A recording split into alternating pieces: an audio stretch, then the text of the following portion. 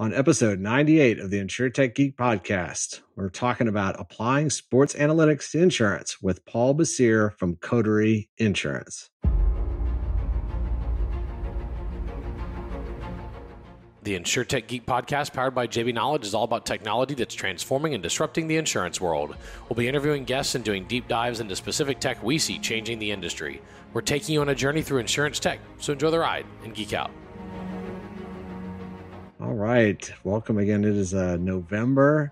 It's hard to believe, but we are rapidly approaching the end of 2022. We just passed Halloween and got to see all the ghouls and gremlins. It was great to have a more normal Halloween with the kiddos in the neighborhood here, and Turkey Day's right around the corner as we speak, and soon the holidays and end of year will be upon us. So I hope all of you have had a fantastic, healthy, and successful 2022. And really thrilled today to have Paul Bessire from Coterie Insurance with us on the podcast. I'm your host, Rob Galbraith. I am flying solo today.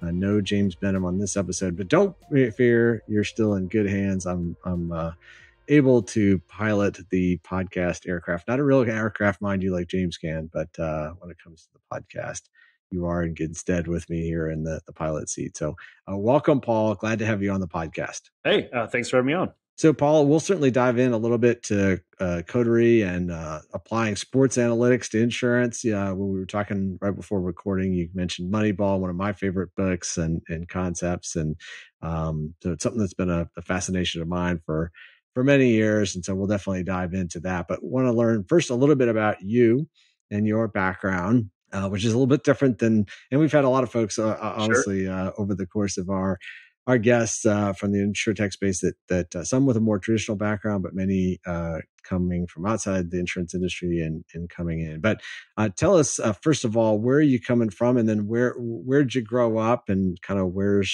home base for you? Yeah, I mean, I live in Cincinnati area now. That's actually technically where Coterie is headquartered, though with our 150 employees, I think only about 25 of us are in the Cincinnati area. So we're certainly spread out. Came here for school, but actually grew up in Janesville, Wisconsin, a relatively small town. For me, it was actually cornfields all the way around me. I grew up in more of the suburban part, but it was still what probably a lot of people picture when they think Wisconsin.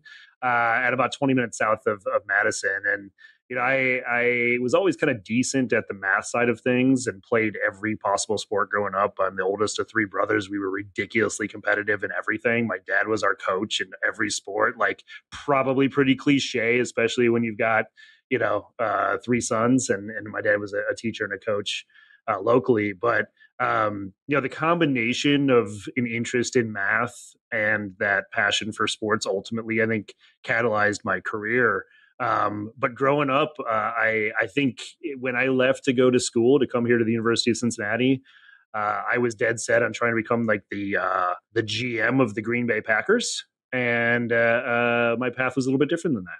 Well, that's fantastic, Paul. So I'm an only child, but I had a lot of friends growing up that were the eldest brother. And it was kind of interesting. Most of my friends tend to be the oldest, and they had a younger brother and then a baby sister. And yeah, very competitive, very sports. We were not very good at sports, but we all like to play, and kind of still has carried over. And my son is a senior in high school actually right now. And so he's playing basketball, and he's done the club circuit and all that. It's first year varsity. So he unfortunately has his dad's athletic ability, which is slim to none, but he's a hard worker. And actually my daughter, who's in 7th grade, she's been more of a soccer player, but she recently picked up basketball, wanted to try out for the school team and made the B team. And I just was at the courts with her right before we jumped on recording the podcast. So we'll see. But we're working on her shooting form, and it was looking pretty good out there. You mentioned University of Cincinnati. Tell us a little bit about, what you want to be when you grow up? What did you end up doing? Obviously, you mentioned kind of math, quantitative analysis, and then tell us a little bit about kind of your early career. Sure. I mean, when I was looking at schools, even I applied to about 35 schools, which I would love to say was like a good plan. It was more so because I had no idea what I wanted to be when I grew up or how to get there. And ultimately fell in love. Basically, first of all, it was basically the top 25 basketball in the Ivy League. It was like literally the 35 schools I had heard of at that point. And this is like 1999. So the fact that my final two, for those who want to go back into the archives, the final two that I was deciding between were Duke and the University of Cincinnati. And I fell in love with a small business program, only about 25 students at the University of Cincinnati. And I figured if I go into business, I could always go anywhere I wanted to from there. And throughout school, had an opportunity, and it's almost ironic at this point, had an opportunity with the University of Cincinnati to co-op. So every other, at that time, quarter, every 10 weeks, you would go from being in school to being at work professionally full time to back in school and school work. Something that's not totally unique to Cincinnati, but they're we are one of the schools at the forefront of the co-op program concept. And for literally every single quarter that I was on co-op, I worked for an insurance company. So I like to say that Coterie wasn't actually my first experience in insurance, but there was a 17-year gap between working for Western Southern Financial Group, which is core is life insurance, and then me ultimately joining Coterie about a little over a year and a half ago. But throughout school, while I was a finance major, while I was interested in math, that was basically what it felt like everybody else was telling me to do, or what the market told me to do, which makes sense. And I felt fairly opportunistic and fairly indecisive, so might as well just run with that. But it wasn't until I started getting into statistics and probability that I really found my passion. And my passion was trying to solve problems in an applied manner with data and technology. And the timing couldn't have been better. We talked about the Moneyball we've alluded to already in this conversation. Well, Moneyball was happening basically while I was in undergrad and grad school. So I didn't know it was occurring. It was one of those things where there were already people tapping into data and what we would now call analytics and predictive analytics and data science and all these buzzwords that didn't even exist at that time, that if you wrote them into Word would have a squiggly line underneath them 20 years ago. But we've invented them since. And I realized that not only was sports a good application of that, but in general, that's how I wanted to go about solving problems. And in all honesty, I'll be very frank, it was probably because I'm pretty lazy that I ultimately decided to go this path. Because the first thing I tend to think about when I think of my foray into data science is what it used to take to get to the level of general manager of the Green Bay Packers, which is what I thought I wanted to be, or what it used to take to be one of the best poker players in the world, or even the best stockbrokers in the world. It doesn't have to all be about sports. And that was time. It took time and experience and reps, because there was no substitute for it back, up until the early 2000s. But once we got to both, Web 1 and 2.0, but we got to more of a technological revolution, in addition to, starting to acquire copious amounts of information and data, we started to figure out how to leverage it. And in all honesty, back in 2004 or 5, when I was ultimately graduating grad school, there were essentially two paths I could have gone to apply data and data analytics into the professional realm. And they're potentially two of the top few biggest consumers of data in the world, and that's sports and insurance.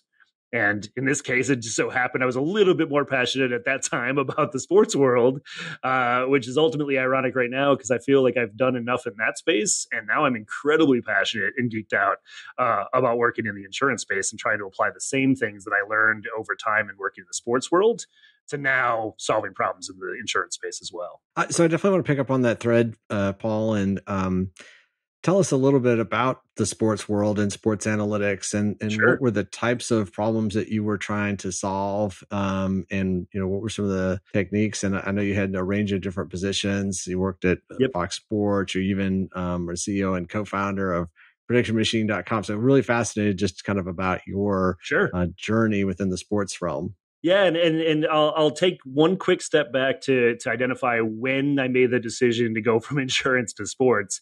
I didn't hate wearing a suit every day, but I was wearing a suit every day working at Western Southern, and really digging into the operation side and some of the more of the investment side. But I was also probably underutilized as a co-op or an intern.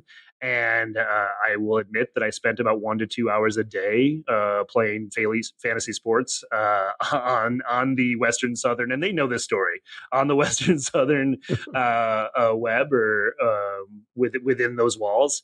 And I sent a note to this company, whatifsports.com, which did sports simulation analysis, about potentially getting a unpaid internship. I would work from home. I was willing to do anything I could just to try to figure out like how could I apply data and technology to the sports world in a fun way, because that's the site that I was playing fantasy sports on.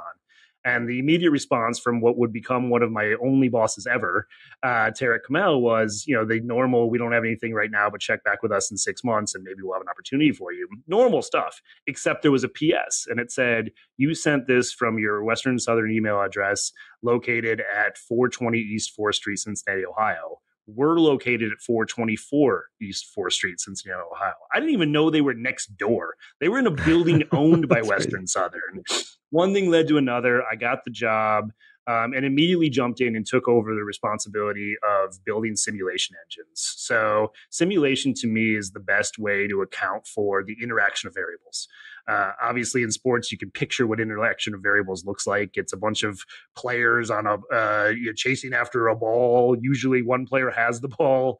And you've got all of these variables that are associated with their abilities, as well as the rules of the game, potentially weather, potentially home court, potentially the referees. But you've got all these variables interacting, but all of them have a probability of occurring.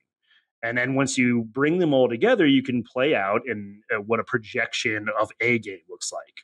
And what we did at the few companies I was a part of, What If Sports initially, Fox Sports was the first person to identify the value, or the first company to identify some of the value in taking that entire concept of simulation, where I had written the models behind baseball, basketball, football, hockey, soccer. At one point did a NASCAR thing, which I never picked up again because it was all physics and not quite the same thing as everything else, all those other sports that are more team-based sports that are, you really have individuals trying to compete against each other. But once I got to Fox said, how do we look forward? How do we start projecting things? And we did fantasy sports projections and started to get into the really good at predicting what was going to happen, especially relative to market expectations. So the fans or Vegas. I knew nothing about the gambling world at the time, at least the sports gambling world. I had been in a few brackets up until that point. My dad liked betting on horses, and I was a finance major, so I knew about gambling on the market, but I didn't really know the space. I knew, though, as I started to vet out more of like the sports betting space, that there was an opportunity because nobody was doing it nobody was really looking at it objectively. And nobody was doing it in a way that could remove some of the bias of fandom that I knew that data science and data analytics could. So I started a company, you mentioned it, Prediction Machine, which was always on the up and up. We always, we had several different partners that we worked with.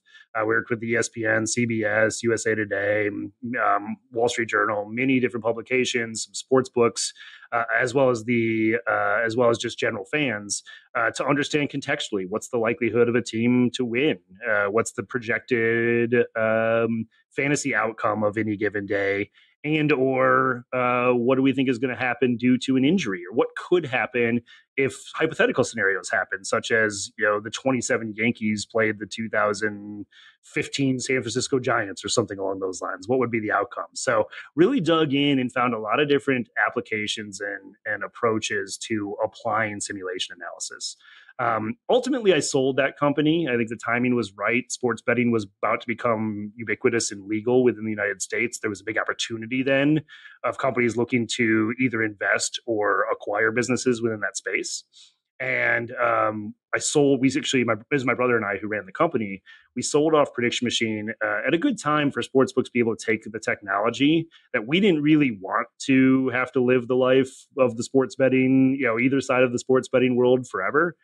We wanted to take that technology and give it to those who could make the most out of it. And that's why, back in 2016, we sold that business. I continued on for a little while after that, doing some consulting, working with almost every team in the NFL, several teams in baseball, several universities and colleges, helping them make efficient decisions using data, which still doesn't sound like a story of someone who now runs data for an insurtech startup, but it all ultimately really helped pave the way for me to be able to understand how to apply the existing data, technology, and use case use cases that we now find ourselves here at Coterie trying to solve every day. It's fascinating, and it's interesting, Paul, because so I've always been kind of a big sports fan, particularly growing up. I grew up in Michigan, so I'm a fan of all the Detroit Sure. teams, except I moved to San Antonio, as our loyal listeners know, and so I've been here in Texas for now almost 25 years. So I arrived a year before the Spurs got Tim Duncan, one of the Sure. first of 5 championships there. So definitely converted over to a Spurs fan, but still cheer for the Lions and the Red Wings and long separating Tigers. And obviously life takes. I was gonna say sorry. Yeah, I know. Yeah, it. Uh, Life takes over. I had a family and I've kind of got away from it. But actually, during the pandemic, I wasn't traveling as much one. So I've actually kind of rediscovered in some ways my sports fandom, and so I've been blown away at how intelligent now I need to be as a sports fan when we talk about kind of expected goals in a hockey game or things like that. And obviously there's a lot of conversations about contract and is this guy worth the money or not worth the money, or how's this person going to project out? And rather than paying an athlete that's on the declining side of the aging curve, kind of investing in their younger when they're hitting their peak years and things like that. Growing up, I don't remember ever saying, well, was Isaiah Thomas worth his contract, or Joe Dumars, or how much does Bill Laimbeer make, right? Or it was just none of this. So it's fascinating that a lot of that sports analytics that you kind of talked about has now even grown into the casual conversations that fan has. Never mind even the fantasy or the betting side of it. So it is kind of fascinating just how data and analytics have trickled down even for those of us that are more on the casual side. So I'm really fascinated with how all this applies to the insurance. So you kind of mentioned joining Coterie. So tell us about that. You're the VP of data for Coterie currently. So Yep. How'd you find out about the opportunity, and what kind of lured you back over to the insurance side after being in sports for so many years? I do appreciate that you said back over, because it was a kind of seminal experience to have worked for Western Southern, now a Fortune 500 company. They love to rub it in. I still know some of the people there. They love to rub in, and we've even hired some people who have experience working there. They love to rub it in that it was never a Fortune 500 company until like a month after I left. So maybe I was the catalyst for that. But that was a seminal experience for me to really understand, because I was in the investment side of insurance, and for some of that period was even on the accounting side. Really got to see how all of the dollars flowed through a business like that, and it was a tremendous experience for me to have as a college student, and one that ultimately also though led me to believe that that this industry was ripe for disruption. And I know that the sports industry overall is a multi-trillion-dollar market. And I know the sports betting industry is a multi-billion-dollar market. And there's a lot of disruption that has, to your point, and could occur within that. But I still think there's a bigger pie here within the insurance space. And I don't just mean that when it comes to dollars. What I was and forever will be chasing is the ability to change an industry or to really have an impact, not myself necessarily only, but the day that I sold Prediction Machine, the head of editor-in-chief of ESPN.com, he's now since moved on, but he sent me a text message that said, "You changed the industry." And that was the coolest thing, the best thing that I ever could have happened within my career. And what happened with Coterie is that I was incredibly lucky to have been involved in sports when all of those transitions happened that you mentioned. I just happened to be part of it. So the timing for me was perfect. But I actually think that the timing, now I'm recognizing all of those same symptoms of the insurance space, especially on the commercial side. Personal has made a little bit more gain towards leveraging data appropriately. But on the commercial side, there's still such an opportunity to do a lot of the same things that just happened in sports that you alluded to, that I was a part of, and now apply them into this space. And I happen to have been very fortunate, not just from a timing perspective, but from a location perspective. I've known David McFarland, our CEO, Tim Metzner, one of the co-founders. I've known since before the Coterie days, before they came together to work in this space. And in the past, we had often talked about the opportunity to disrupt the space. And it was literally back in 2018 when I was doing some independent consulting that David and I got together at a coffee shop before he had even launched Coterie. And we mapped out what is now our 2-question quoting platform, even though we basically let that dream sit there for about 3 years before I actually came on board full time with Coterie. and saw that the opportunity was going to pay off. Because in all honesty, I didn't know enough about the insurance space to really get where Coterie was going to be in the market. And I had just built something from scratch more than once and wasn't necessarily excited about doing that again, especially with having to bootstrap initially and without funding secured. So I came onto Coterie to run our data team and to help build this 2-question quoting tool that we have about 2.5 years after the company started, but about a year and a half ago, in relatively early 2021, when the timing was right for Coterie to make that leap into leveraging the types of data sources and information that we are now leveraging. For our audience, tell us a little bit about Coterie to start with. Who's your target audience? You've Sure. mentioned the 2-question quote process. And what do you hope to accomplish? And then maybe you can tie in, how does your role and how do predictive analytics maybe tie to the mission and purpose of Coterie? Perfect. Yeah. So we function as like an MGA in the small commercial space. Our hyper focus is on the micro businesses, so 1 to 10 employees. In all honesty, I look at our data. 40% of all of our policies are sole proprietors. 2/3 are 1 or 2 employees. And 43% of them work out of their have a residential address as the home base for their business. So we're really trying to address a market that has exploded recently. We don't like to get excited or thank the pandemic for anything, but we were already in the space before 2020 happened, and just so happened that a lot of the businesses that we would generally target and want to insure, individuals have decided to start up over the last several years. So it's been a fortunate space to be in as of late. And our focus is, today at least, we have business owner policies. So we do property and BPP, we do general liability, professional liability, or E&O, and we just launched work comp. And so we are focused on technically under 50 employees, but like I said, that micro is a space. And our goal is bringing speed, simplicity, and service to the market. And I would love to say that I'm really good at the service side of those things, but more of my job is the first two things, speed and simplicity. And as the head of data, I basically have two main functions. One is overseeing the flow of all information through, an MGA of the size that we have. So within our business, we have several data sources coming in. We have all of the architecture that we've built as an insurtech. We've got many partners, including fronting carriers, reinsurers, investors, just distribution partners. We generally sell business through the IA channels. All of them want to see what's happening, and data is the best way to explain how that is happening.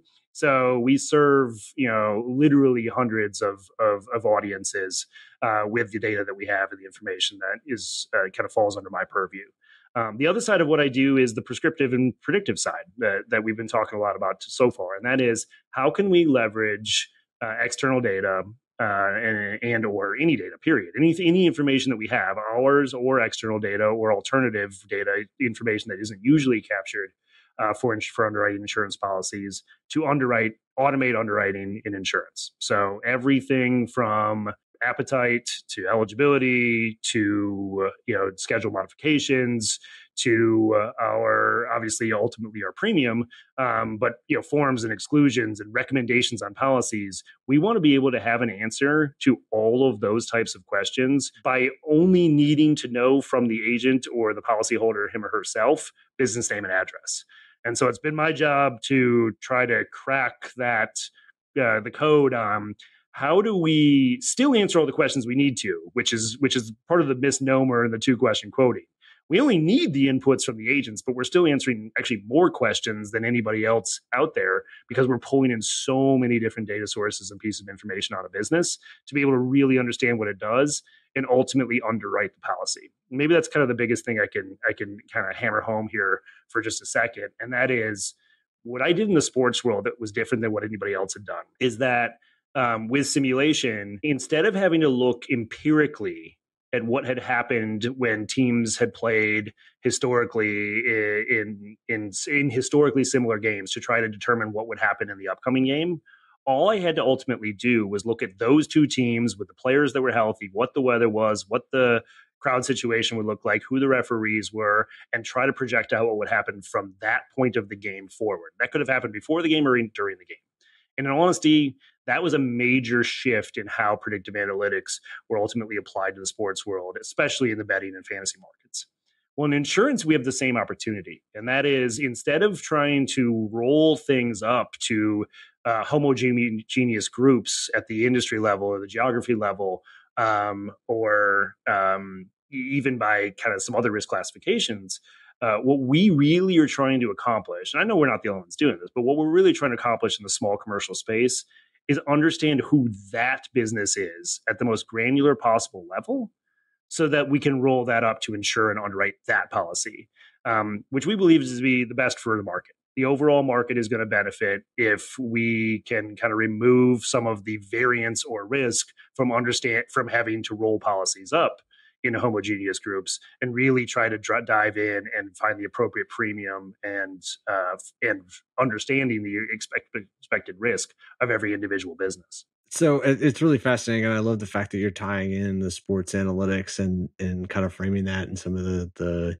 in some senses, right, similar challenges that you're facing on the insurance side, particularly small commercial. And like you were saying about sports, you have a lot of small sample sizes, right? You don't have 3 to 5 years of the same players on the same team, right? Same Yep. weather conditions, all that. It's the same with a lot of these small businesses that you're saying, as opposed to more established businesses that probably have a loss run, that have a long track record where you can really leverage that and make a fairly good projection forward. Many of these businesses, myself included, right? It's like worked for corporate America for over 20 years. And then, after the pandemic, decided to make a leap, go out on my own. And Yeah. I've been in business less than a year here. So it's like not nearly the same track record, right? And what I did previously is loosely tied to what I do now, but very, very different, right? And now asking you and the partner carriers, right, to make a prediction of what my business is going to look like going forward is just a very different proposition. So would love to have your thoughts just on from the at a very high level, kind of the data side, the predictive analytics side of, what are two or three maybe major challenges that you're working on or projects you're working on, and then maybe you can put that in the form of, what does a week in your life look like as you try to balance all these, keep all these balls in the air, I guess I would say. Sure. I'll answer the last question first. And at this point, I spend about half my time in each of those kind of two big buckets that I mentioned. So I spend about half my time working with our data engineering teams around integrity, governance, making sure that we define things appropriately, that our data is secure, that we know what's flowing through, and that we're able to report appropriately to all of our audiences. That's a huge initiative of ours that will always remain in need. That currently sits under my purview as head of data. But I spend about the other half of the time more flexing those predictive data science muscles, if you will, and leveraging that experience. But what's interesting is kind of two kind of big things that jump out to me when I've looked back over the last year and a half, almost 2 years now at Coterie, and that is. I spend. This is also true in the simulation side of the sports. When I started my own company, Prediction Machine, obviously I had been in the industry already for almost a decade. I don't know if we covered that incredibly well, but that's true. So I knew the space pretty well. But I literally, left Fox Sports and within 2 weeks had written the simulation engines for our models that would be the simulation engines that we would use for the entire rest of the history of that company, which lasted 7-8 years. I spent the rest of my time focusing on the inputs to the model. What mattered, how do we drive bias out of the information that we have? And it's the exact same thing here. The big challenges that we have are not determining what's predictive of risk.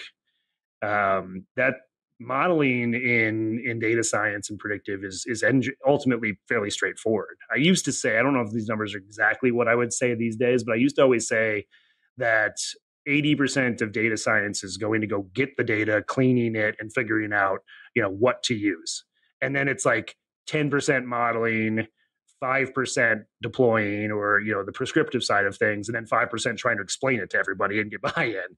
The actual modeling piece doesn't actually take that long, and it's probably still fairly similar with what we're doing here at Coterie, where I spend so much of my time meeting with our existing or potential data vendors to understand if there's new pieces of information that we can pull in at various levels of that we're comfortable with for coverage and accuracy. that allow us to then derive conclusions about the riskiness of a business or a potential policy. So even though the modeling stuff I think is fairly sexy, and it was the same kind of exciting thing that I did in sports, it takes very little time relative to trying to find all of the things within the inputs to the model that could matter or would matter, or are new or even potentially intentionally redundant, which we do a lot of times as well, so that we can have like the right amount of information flowing through a system at any given time. So we'd love to get your thoughts on where is the state of predictive analytics today in insurance, and where do you see it headed in the future? Yeah, I think it's so.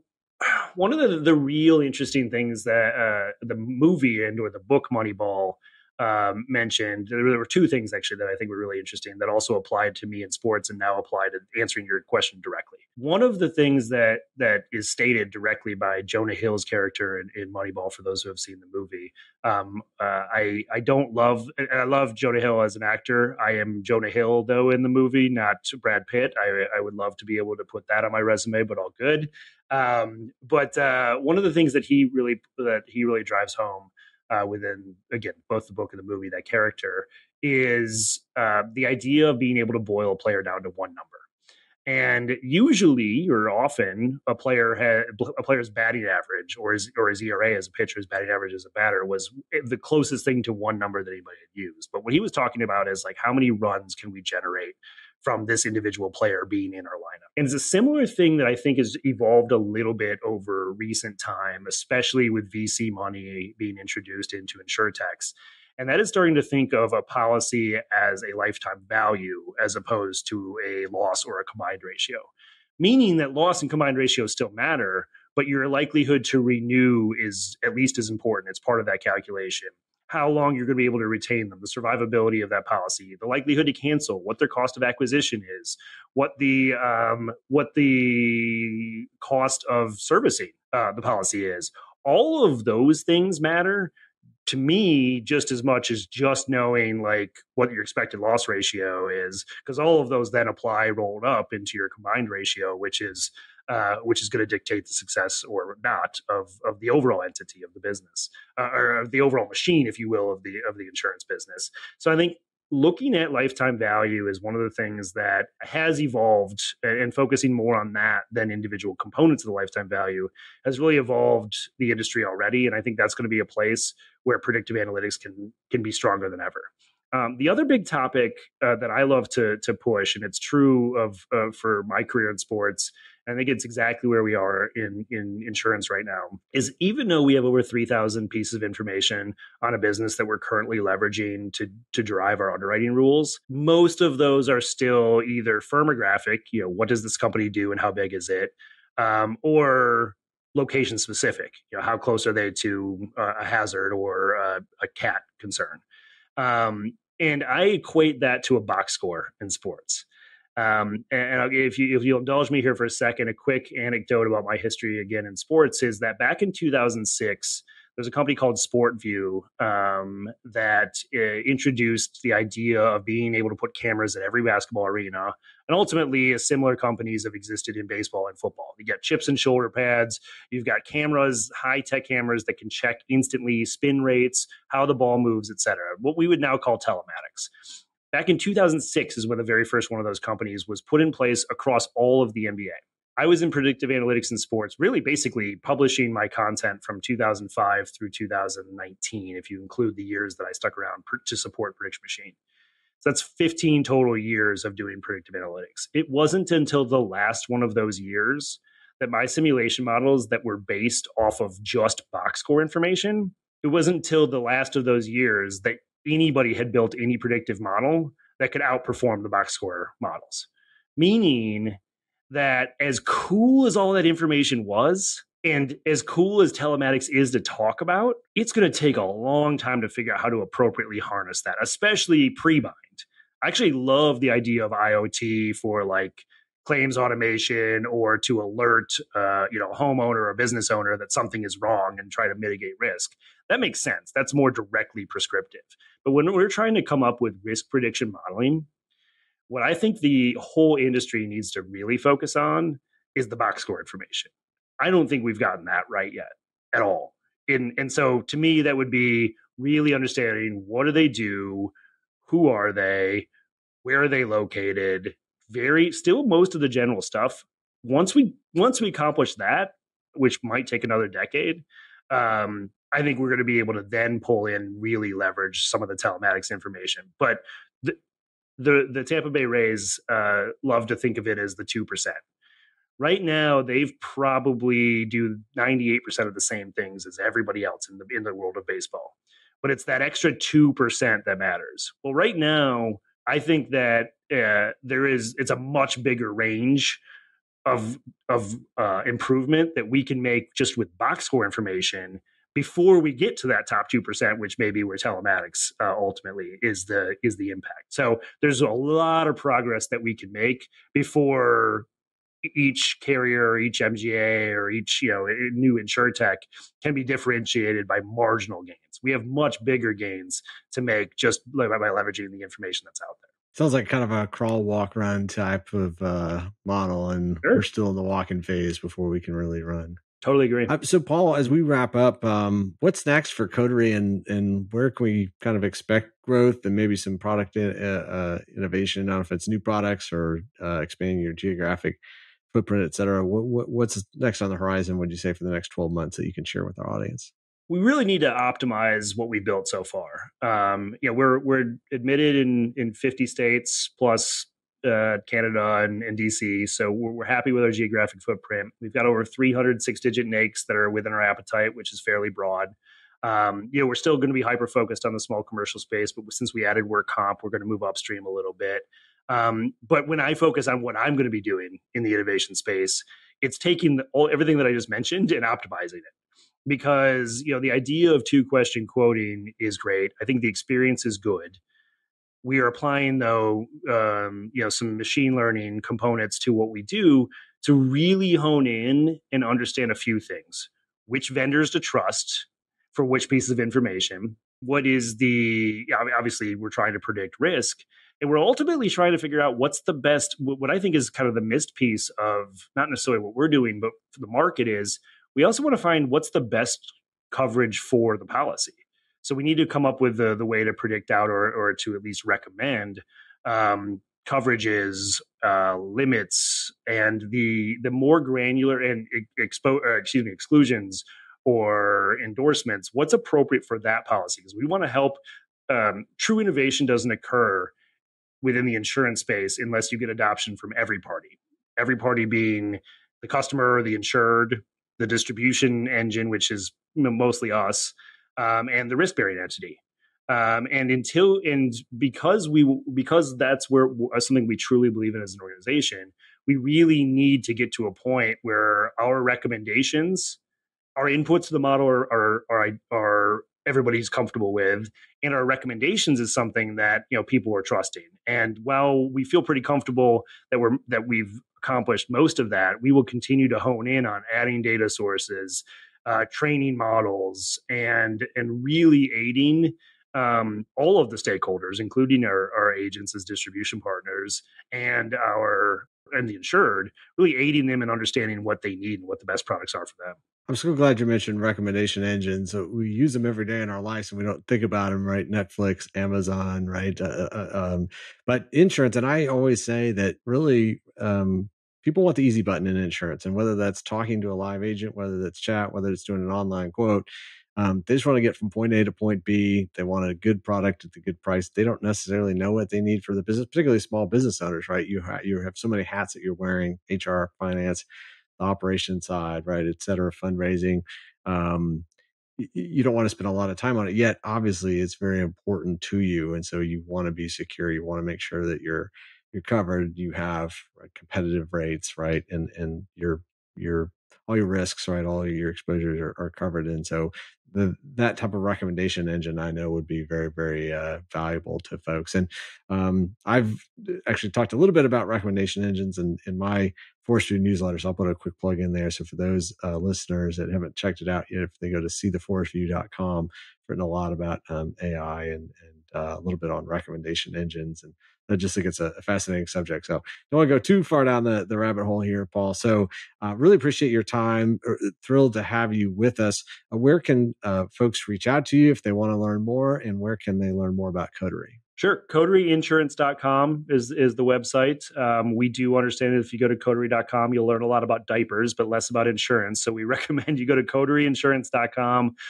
We have a pretty strong presence on LinkedIn. I also do individually. So you can find me, Paul Bessire, on LinkedIn for Coterie. But if you just go to Coterie's website, as I alluded to, or look for us on LinkedIn, you'll find me and many others of our about 150 person organization really interested and willing to answer any of your insurance questions. So would love to pick anybody's brain and or answer people's questions in this space. Fantastic. Well, it's such a pleasure to have you on, Paul. Thank you so much for joining us here today at the InsurTech Geek podcast. Enjoyed it. Thanks, Rob. And thank you, audience members, for tuning in today to episode 98. We are closely approaching episode 100. We're really excited about that and thrilled to have Paul Bessire from Coterie Insurance with us today. Thank you all for tuning in and for listening and for being a loyal follower. Be sure to subscribe if you don't already to never miss a future episode. See you next time. This has been the InsurTech Geek podcast, powered by JB Knowledge. That's jbknowledge.com.